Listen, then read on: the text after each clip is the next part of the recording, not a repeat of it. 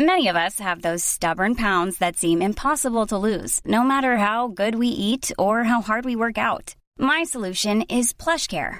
PlushCare is a leading telehealth provider with doctors who are there for you day and night to partner with you in your weight loss journey. They can prescribe FDA-approved weight loss medications like Wegovy and Zepbound for those who qualify. Plus, they accept most insurance plans. To get started, visit plushcare.com/weightloss. That's plushcare.com/weightloss. Welcome back to Lantern Rouge Cycling Podcast presented by Zwift for the, what is this, Stage 5 Benji, the second and a half sprint that we've had. First sprint was a reduced group because of the crosswinds. This is from Al Marjan Island to Al Quwain. That's how you say it, 170 Ks. Honestly, Benji asked yesterday for the wind experts, would there be crosswinds not during the middle of the stage? So really the last 15 Ks, 20 Ks is where it was worth watching. A little bit, it's a flat stage. The finish is like 5 Ks straight. There are a few roundabouts before then. Also, the finish was a little bit in parts narrower than like the huge, I swear some of the stages in like Abu Dhabi is on like a 6-lane highway. One of the ones that Bennett won with Mercury on Quickstep a couple of years ago. But this was a little bit narrower and then it opened up. We are not talking Benji's, the street outside his house narrow.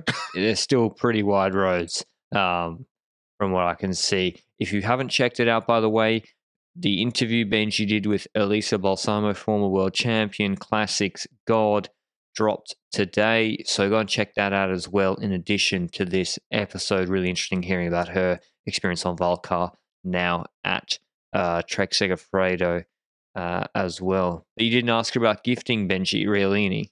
Yeah, I didn't ask about the gifting. I was like, should No I ask about questions. This? Probably shouldn't. Obviously, they're gonna give me a prepped answer or something anyway. So I was like, let me just go for the questions I know that will come from the heart. Imagine if she was like, yeah, actually, there's a huge punch on after the stage. Riolini just came flying, all 45, 40 kilos of her. That would have been gold. Maybe that, yeah. You never know. Anyway, go and check out the new Zwift Hub. Go online. Don't just trust me. Cycling News says represents better value for money than any other turbo trainer on the market, and it's pretty hard to disagree with that. From $499 US, and then you can jump on and jump straight into Zwift. Easy to set up, delivered to your door. The most affordable, quality, direct drive smart trainer on the market. A class leader, as said by Bike Radar. So go and check out the link down below. It's a no-sweat setup with a full immersion feel to get you on Zwift easily. There's YouTube tutorials online to help you set it up because I'm technologically also a little bit challenged. For people like me, you can choose the cassette that it comes with. It comes pre-installed, powerful training tool. Go check out the Zwift Hub through the link down below. But another nothing break, Benji, until... Do you reckon Quickstep listen to the pod? Remco? Ooh. Well, I know Remco listens to the pod, but I'm not sure that they apply stuff that we say on the pod necessarily. Because, hey, I'm not sure everything we say is applicable to these stages. That being said, this was a typical UAE Tour stage. This was the kind of stage where I was like, I'm not going to watch until the final of this race. And I hope that Twitter shouts loud enough if echelons happen. And Twitter shouted loud enough when echelons happened. With 17K to go, I got a message that said, echelons, Benji, there's echelons. And then I jumped to my PC and opened up the stream and I saw echelons. And it was EF that pulled the echelons initially together with Bahrain also trying. UAE was also pulling. But there were some riders behind that actually are valuable riders. Flap was behind there and he's pretty high up in GC. So it matters because that means that, let's say, UAE wants to get Adam Yates higher up in GC. They want to keep him behind. And Plapp wasn't the only rider. He was the first group that was behind, and then another group was splitting from the front, which was Remco's group. Remco actually got behind in echelons, and it's actually surprising because when it comes to Remco, he's been behind in echelons before. But this is the first time I see Plapp being behind in echelons ever, I think. They're asleep. He was at the back of the bunch, like through the roundabouts with 20Ks to go. And it doesn't matter how strong you are, you're at the back of the bunch. And I think Remco was a little bit asleep with Quick Step too. I don't think in the interview yesterday after the stage, he said the wind forecast isn't strong enough for echelons, so should be pretty chill. And I don't think the wind was that strong either, but EF really made it happen. Even Adam Ricciardo, he was sending afterwards. But the reason I asked if Quickstep listening to the pod was because I went on like a 10-minute spiel about how Plapp could win this on intermediate bonies, and they put Quickstep put Vivaka and Cherney in a break to take intermediate sprint seconds to defend my tactic. So, well done. Well played. Took away the bonies. I think Remco took a couple as well, or maybe 3 or 1, I don't know, when he was on Merlier's wheel and they gapped Plapp. But yeah, you can know, even in UAE Tour, they would have done 90 watts all day. They're in cruising, super boring stage.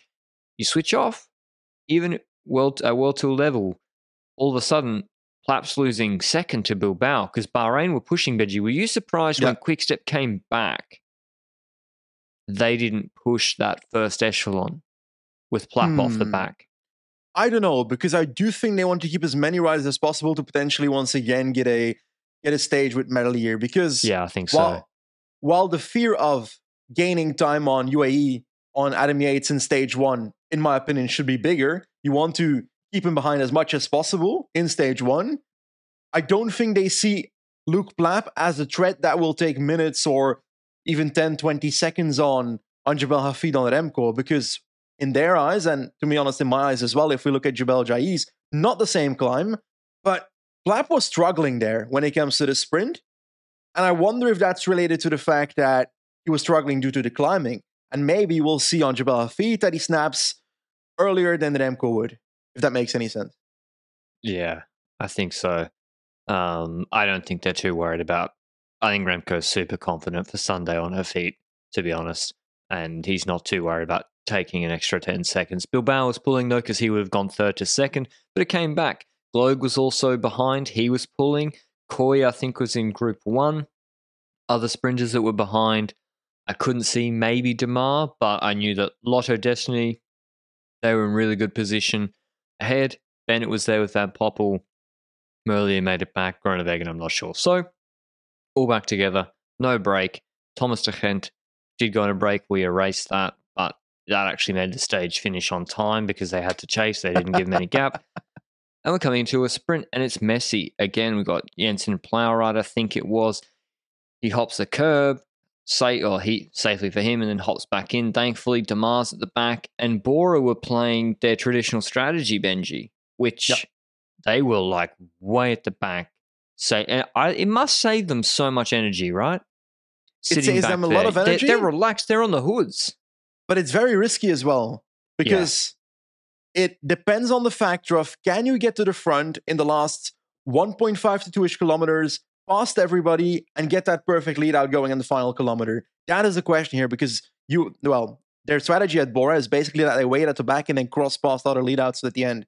And if you get blocked, and then you can't sprint at the end. So in today's stage, that would actually work out quite well. But a lot of teams were trying to keep their riders at the front. And on one end, I get that. You want to keep your rider, your sprinter at the front as much as possible. But we've seen so many times in the UAE Tour this year, last year, the year before that, those wavy leadouts, like the Bora one, the ones that go over in a wave over the other leadouts, those leadouts seem to do better when it comes to positioning. And sometimes it doesn't work to get your sprinter to the front that way.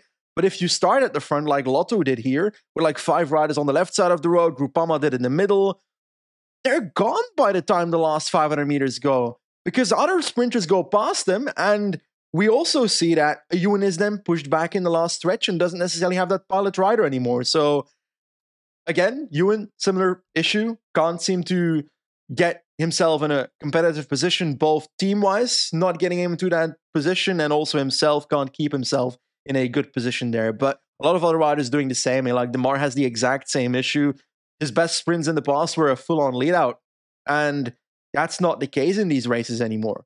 Like, we've said it a lot of times before, the traditional lead-out isn't necessarily the best option anymore, Well, and he's, even if he, you don't believe in the traditional lead-out. They lost Sinkeldam, who was their best lead-out rider. They lost Guarnieri too, but they also lost Sinkeldam, who went to B&B on the promise of riches, and then Cavendish took Bowl instead of Sinkeldam to Astana, and Sinkeldam went to Alpecin. I think he's here for Plowright. But who do they have? I said who they should have leading out. Demar, Watson. I think they got to get the big train back for Demar, because without it, he's no good. He can't fight through from the back. So I think you got to have as big a strong a train as possible. Merlier had Burt on the right-hand side of the road. Again, they got blocked on the stage before Van Poppel and Bennett. They got nowhere. Looks bad. But if you play the ratio, you play the numbers, you look at the sprints the last 2 years, or look 2022 season and 2023, they will get blocked 1 in 6, 1 in 8 sprints, maybe. And it depends on the width of the road as well. But when they don't, Bennett's starting these sprints every time in the best position of any of the other sprinters. Yes. And he's being brought in the wheel the whole time. All these sprinters today, Coy, Merlier, even Gaviria, Groenewegen, all of them are only really 50% on a wheel, because Groenewegen as well is looking, I need to jump. They're thinking, this train's going to wave to my other side. I need to be able to jump over there, so I can't be perfectly on the draft. Bennett's just on Van Poppel. And this is why Tosh van der Sande and Jumbo, they were really forward in this sprint. And I didn't really understand it. They were really forward with Coy in the green jersey and Bora were at the back. They were kind of around Merlier and Burt. Yeah. And I was thinking, you're not going to beat Merlier from the wheel most of the time. Go use Tosh to just pilot you onto Bennett's wheel and hope for the best. Because last year, Cavendish won from Bennett's wheel. When he jumped in that long sprint with Philipsen, he was on Bennett's wheel. Other guys have won so many times from Bennett's wheel the last 2 years. It's the best place to be with Mercu, and then with Van Poppel, use them as a lead out. So that's what happened today. Van Poppel brings Bennett forward. Groenewegen shifts off, and Mezgec was on Bennett's wheel. That was the weird bit. I need to maybe rewatch it. Gaviria was fighting him. Groenewegen swings into Mezgec, who's his own teammate, and Mezgec yields the wheel, and that shifts Gaviria off the wheel. And then, kind of like last year, Benji, Groenewegen gets the jump like Cav did. Bennett just didn't jump at all. Because if he jumps there, Van Poppel didn't open up the inside either. I think they had an issue. I think they had the trouble that at the same time of Groenewegen going on the right side, Gaviria was going on the left side of Bennett, and Bennett basically launched too late. If Bennett launches a second earlier than that, then he is basically blocking Groenewegen. Or if Van Poppel goes to the side at that point, then Bennett is earlier than Gaviria. So one of the two should have made a move, whether it's Bennett launching or Van Poppel going out of the way. I feel like there's a mistake by one of them there. Depends on how much distance it was from the finish line, but I'd have to check how much distance it was from the finish line at that very moment of launching. But what I love about the sprint is how Dylan Groenewegen wormed himself into the wheel of Bennett at that last roundabout, started moving up in that last roundabout, then wormed himself into that wheel, and he launched at the perfect time, because if he doesn't launch there, then Bennett can launch there and will box him in. So he boxes in, Groenewegen boxes in Bennett instead, and next to that, he then comes across, but doesn't endanger Gaviria, in my opinion. I want your opinion on that in a second. He basically goes in front of Van Poppel and goes to the left towards the barrier, and Gaviria is not there yet. So in my opinion, he's not really endangering. He's deviating, but deviating is allowed in a sprint as long as you don't endanger another sprinter. Now, there's also another rule somewhere in the depths of the UCI rule book that obstructing is also not allowed. But if you start applying that to every sprint, then I don't even know if anyone will be allowed to legally win a race anymore.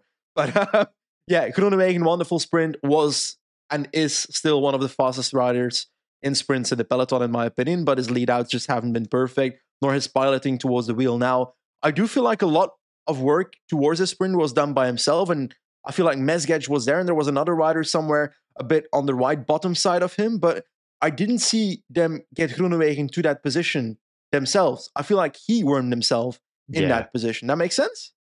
Yeah, he was over on the Merlier side a little bit. He was hedging his bets himself, and that means you're eating a little bit, more wind than you might need to than compared to having guys bringing you forward. So impressive win for him. When he gets clean air with 200 to go, he is difficult to beat. Beating Gaviria, I agree with what you said about Gaviria. It looks closer than it does because if Groenewegen stays, I don't like him going to the barriers. Yeah, I think guys should still sprint straight. But that being said, if he sprints and leaves that gap open, Gaviria is going to immediately cross over to his wheel. And it only looks close because he starts providing draft and he sucks Bennett, Lapinge, and Gaviria with him. And if Gaviria's not in the wheel, he's getting gapped off Groenewegen. Gaviria's looking good, though. That guy's going to win a Giro stage or two. He is looking really good. I hope Movistar don't get tempted to take them to the Tour. And I don't think they will. It shows even more that getting a sprinter in your team is so valuable because you said it last year and the year before. What the fuck else could they get from this stage? Exactly. What are they doing at the UAE Tour otherwise? And the Vuelta San Juan and so forth. What would they do at those races if Gaviria's not in their team? They probably wouldn't go to San Juan, is my guess. When it comes to UAE Tour, they're technically not forced to go to the UAE Tour because it's a race that was created after 2016 in World Tour. That's kind of the rule that goes when it comes to World Tour participation and the forcing of those teams being present. But otherwise, they can't do anything except GC here. And that's like a lot of that you can't do much. Max Kanter is not going to compete for UAE Tour stage. I like Max Kanter like the other third tier, fourth tier sprinters, but not like a potential top sprinter in this race. Now, I also didn't see Molano in this sprint. Cavendish did come through. Cavendish was very far with a kilometer to go. Straight up 30th position, more 40th position, and he moved through the center and suddenly was there. So I don't know what went wrong. Probably just him being positioned at the front didn't really work out. But I'd have to go back and check what went he was wrong with Milano Cavendish. In kind of the middle, just eating wind, starting their sprint from ages back in the wind. They were more on that right side. And Merlier on the other side opened up earlier. We haven't really mentioned that right side. Coy was on his wheel. Coy tried to come out of the wheel and then couldn't make up any space, goes back in the wheel. So, Merlier was quick, but wrong side, wrong position. Welsford made up some positions. He was too far back as well, but he finished pretty strong, nearly finished level with Merlier, and he finished ahead of Cava and Milano. But he's a top 10, Groenewegen, ahead of Gaviria, Bennett, Lapinge, it's a very nice result. And he's done well at UAE Tour sprints before, the Latvian on Trek. Merlier, Welsford, Milano, Cavendish, Coy, and Demar. An interesting sprint, and it goes to show that, I don't know, it just, like Groenewegen's he's very, very fast. He's on so much money as a big star. Makes sense. He's won Tour de France stages. And I just wonder where the sprinter market is going. It's any of them could win, Benji. Yeah. And it's almost like there's less top lead-up men. There's 3.5. Laporte, Mercu, Van Poppel, Maclay. Yeah. I might be disrespecting someone like Sinkeldam, but also there's not 10 guys that come to mind. Also, because a lot of riders that might be top lead-outs, we haven't seen Casper Pedersen in lead-out action. He's looking very good at the start of the season. I expect him in the cobble races. I wonder if he can actually also do that lead-out role that they said he would be playing a role into, but we haven't really seen him do it so far this season. So that's a rider I'm looking at for that stuff. I'm just looking forward to seeing other riders kind of try that lead-out stuff and see if that works out, because so far it's not really working for a lot of those riders that are being put in a lead-out position have to do it without necessarily having a lot of years in their book, because I feel like the one thing we see is that Van Poppel, Mercu, and other names you mentioned there, I might be wrong, Laporte and so forth, I feel like those are riders with experience when it comes to sprinting. Van Poppel's young. Van Poppel has been sprinting himself for a while, he's 28, 29, but he's been there for 7 years or something, so he has experience. I feel like we see that the lead-out role goes better for riders in that age than it goes for 22 years old. And I might be wrong there, but that's how I feel. Milan's done some good ones. It's just any kid with a good kick, he's going to want to try to be a sprinter first, right? He'd rather try and win 1-1 sprints than be a lead out in World Tour races. And that makes sense. You get paid more. Why not try when you're younger? I get it. Got word, I think, from our boy Welsford that the roundabouts were a little bit sketchy in this run-in. And maybe that's why, even though it looks straight, that has the effect of the peloton's fat. It gets squished. And maybe guys with no one around them, like Ewan, seems to struggle with those, or Cav got squeezed back a little bit. And then if you don't have Mullen, Archbold, Van Poppel to smash you forwards, then it's really tough to move up, frankly. So that could be one of the reasons why we saw guys caught behind today. But listen, so many guys competing for this sprint. It's crazy. In a Tour de France, you won't see 10 guys of this quality. Maybe this year, maybe. Philipsen? But rarely you'll see 10 guys of this quality sprinting. You haven't seen Philipsen sprint, though. And I wonder if he's once again, in my opinion, he was the best sprinter of last year. If he once again shows up at that level. Yeah. Depth, you're right. I agree. Because every sprint so far, we're like thinking, okay, who can win this? There are like 7 riders, 8 riders that could end up winning this race, 9 riders, 10 riders. And when it comes to Tour de France sprint stage, we're like, oh, those 2 riders will likely end up winning the sprint.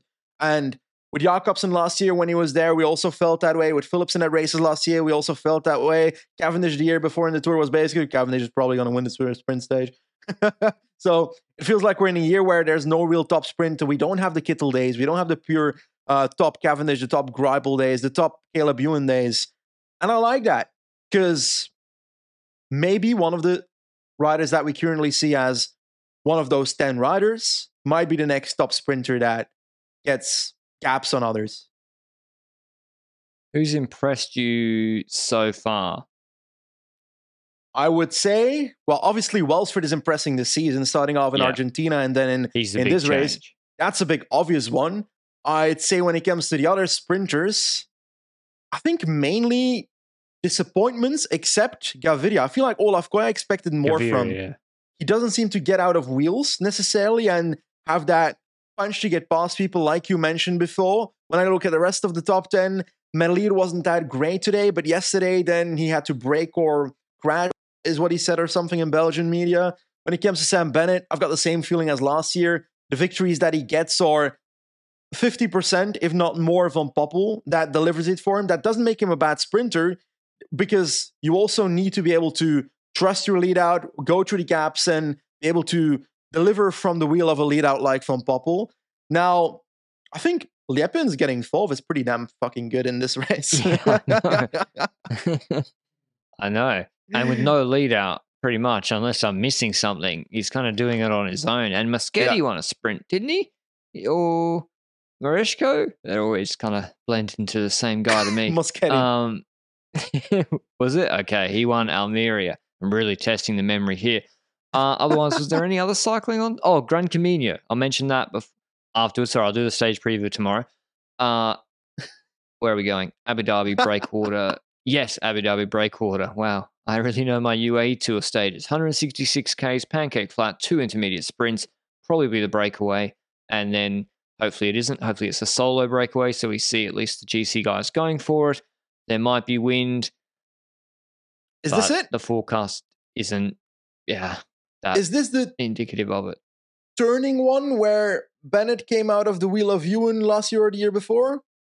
Now, Ewan came out of the wheel of Bennett? I don't remember anymore. Yeah, it's the one. It is a slight left and then goes right. And Mercu, this is where Lotto, this was the year they kept switching Kluger and De Boist as last man and second last man every sprint.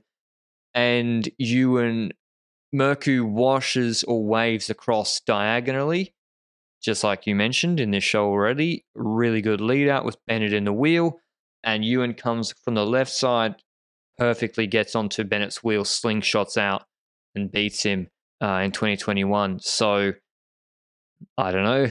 I don't know who wins. It's like literally a lottery. I'd have to guess. Groenewegen gets Groenewegen's either 12th or 1st, I swear.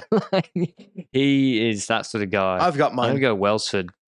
You're going to go Welsford? I'm going to go for Sam Bennett. And the reason is that I think this is the perfect situation where you can diagonally cross as a lead out, wave past the other sprinters if you're Van Poppel. So I think Van Poppel will have a plenty of a good lead out tomorrow, and Bennett will get it from. Or if Bennett's not good enough, someone's gonna win from the wheel of Bennett from the lead out of Van Poppel. That's how I view tomorrow's stage, if that makes any sense. But hey, echelon wise, I don't fucking know.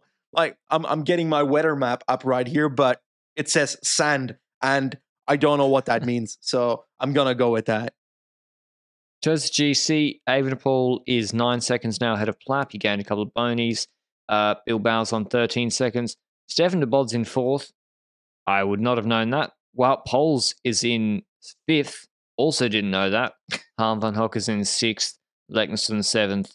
Rubio's 8th on 113. So Adam Yates on 114. Steinhauser on 113. Lot to play for in Jebel Hafid. That's on Sunday, though. Prediction. But otherwise, pardon? Prediction. Bahrain will not use Wout Poels for Bilbao. Oh, of course not. No. They love to triple stack top 10 in World Tour GC. That's their favorite thing. But Bilbao will just follow anyway. Like, does he really want it to be a hard? Of course, you could be like, okay, you should use Wout Poels. He should go up the road. But Remco will just choo-choo, I think, is my guess. Adam Yates is going to attack anyway. Yeah. Surely. As soon as the bottom hits, UAE lead out. I think so. And they launch. I think within 7 minutes, he's gone. He's on the podium by the end of this race. You are saying Bilbao is a scrub, man. Or Plapp. Or Remco. Nah. Bilbao's I fear for guy. Plapp the most. And really? I like Plapp as a rider. Bilbao. Okay. Yes, we'll see.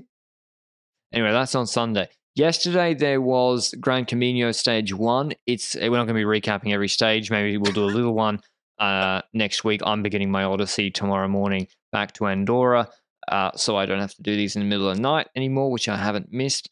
But yeah, Gran Camino started 4-day Galician stage race 2.1. It is it finishes in Santiago de Compostela, where the Vuelta finished when Roglic was he won in front of the cathedral where the pilgrimage is, the Camino, meaning the way, the walk. So Jonas Vingegaard's joined there. He saw Pogacar in the sunny, 12 degrees in Andalusia, looked lovely, no leg warmers. He thought, let me get some Spanish stage racing action in the legs. What he can do, I can do better. Unfortunately for him, Spain has many microclimates, and despite the TT at the end of this race, it started snowing on stage 1 very, very heavily. There was literally a snowplow coming for the course. And apparently the riders stopped the race, but the organisers were in the process of doing it. Whatever happened, I'm not sure. There was a descent coming up where the snow wasn't settling because it was above 0, apparently. But listen, Spanish Twitter wasn't happy, Benji, about the riders stopping and thought it was unfair to the break. Yeah, we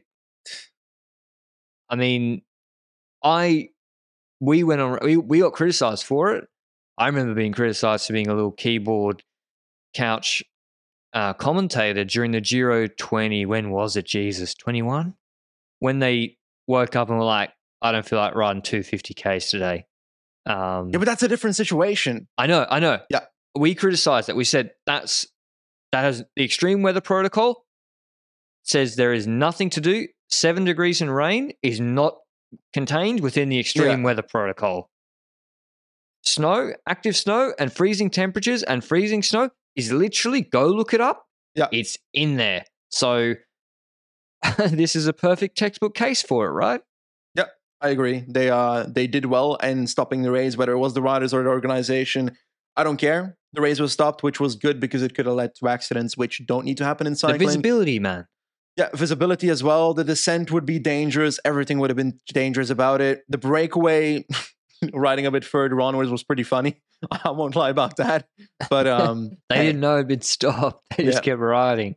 It's good that it's stopped. And we've seen quite a few neutralizations like that this year already. With also in Bessèges, we had the crash on a bridge where I think the ambulance couldn't Tesson pass. was like holding on to the bridge by the side and was almost falling off the bridge. So lucky that he didn't drop. And the ambulances couldn't get past, and they stopped it there. So it's good that organizations should, as fast as possible, react to certain things, but obviously thinking it through first. And in this situation, it's pretty obvious. The second you see it, you realize this is not okay. Yeah, I think maybe if there wasn't the descent coming up, they might not have stopped it. But, flat finish, well, if it's a sprint, it's still... Yeah, it's still sketchy, isn't it? And guys' hands are so cold. Like Star in the Minute was saying, like he could barely feel his hands. So anyway, there's a really narrow goat track uphill finish tonight. I'd encourage you to go. Might have a little video of that maybe tomorrow night. No promises. We might mention the results there because Vingegaard and Jumbo, they talk a big talk before this race, Benji. They said they're here to win. Like they're here to actually not dominate, but take this race really seriously like UAE did with Andalusia. So I'm expecting Vingegaard, they controlled yesterday before the cancellation, I'm expecting Vingegaard to go for it on today's finish. So we'll see. First joust before Paris-Nice. Guerrero. He didn't look good in... Andalusia. Andalusia, did he? He did look good in Saudi, I think. He won Saudi. Exactly, he did look good. I told you, he looked good in Saudi. And in Andalusia, had to ride for Mas. Yeah. Nah, I reckon after Saudi, it's like Cowboys done for the year. We've seen Herrera in one of those like Middle Eastern races as well. Do one big finish. He'll be good Is on this this too finish difficult today. Okay. Oh, man, yeah, he should be good on this finish today. The others are a little bit too hard for him.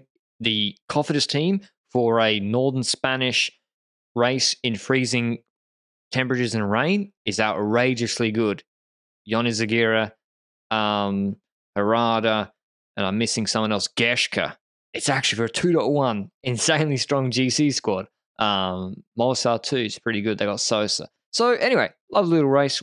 We'll be watching it after we finish this recording. Thanks as always for listening. We'll have the recap of the sprint tomorrow. Who knows who'll win? It's a big lottery. Thanks to Zwift as always, and we'll see you at the recap then. Ciao. Even on a budget, quality is non-negotiable. That's why Quince is the place to score high-end essentials at 50 to 80% less than similar brands. Get your hands on buttery soft cashmere sweaters from just $60, Italian leather jackets, and so much more.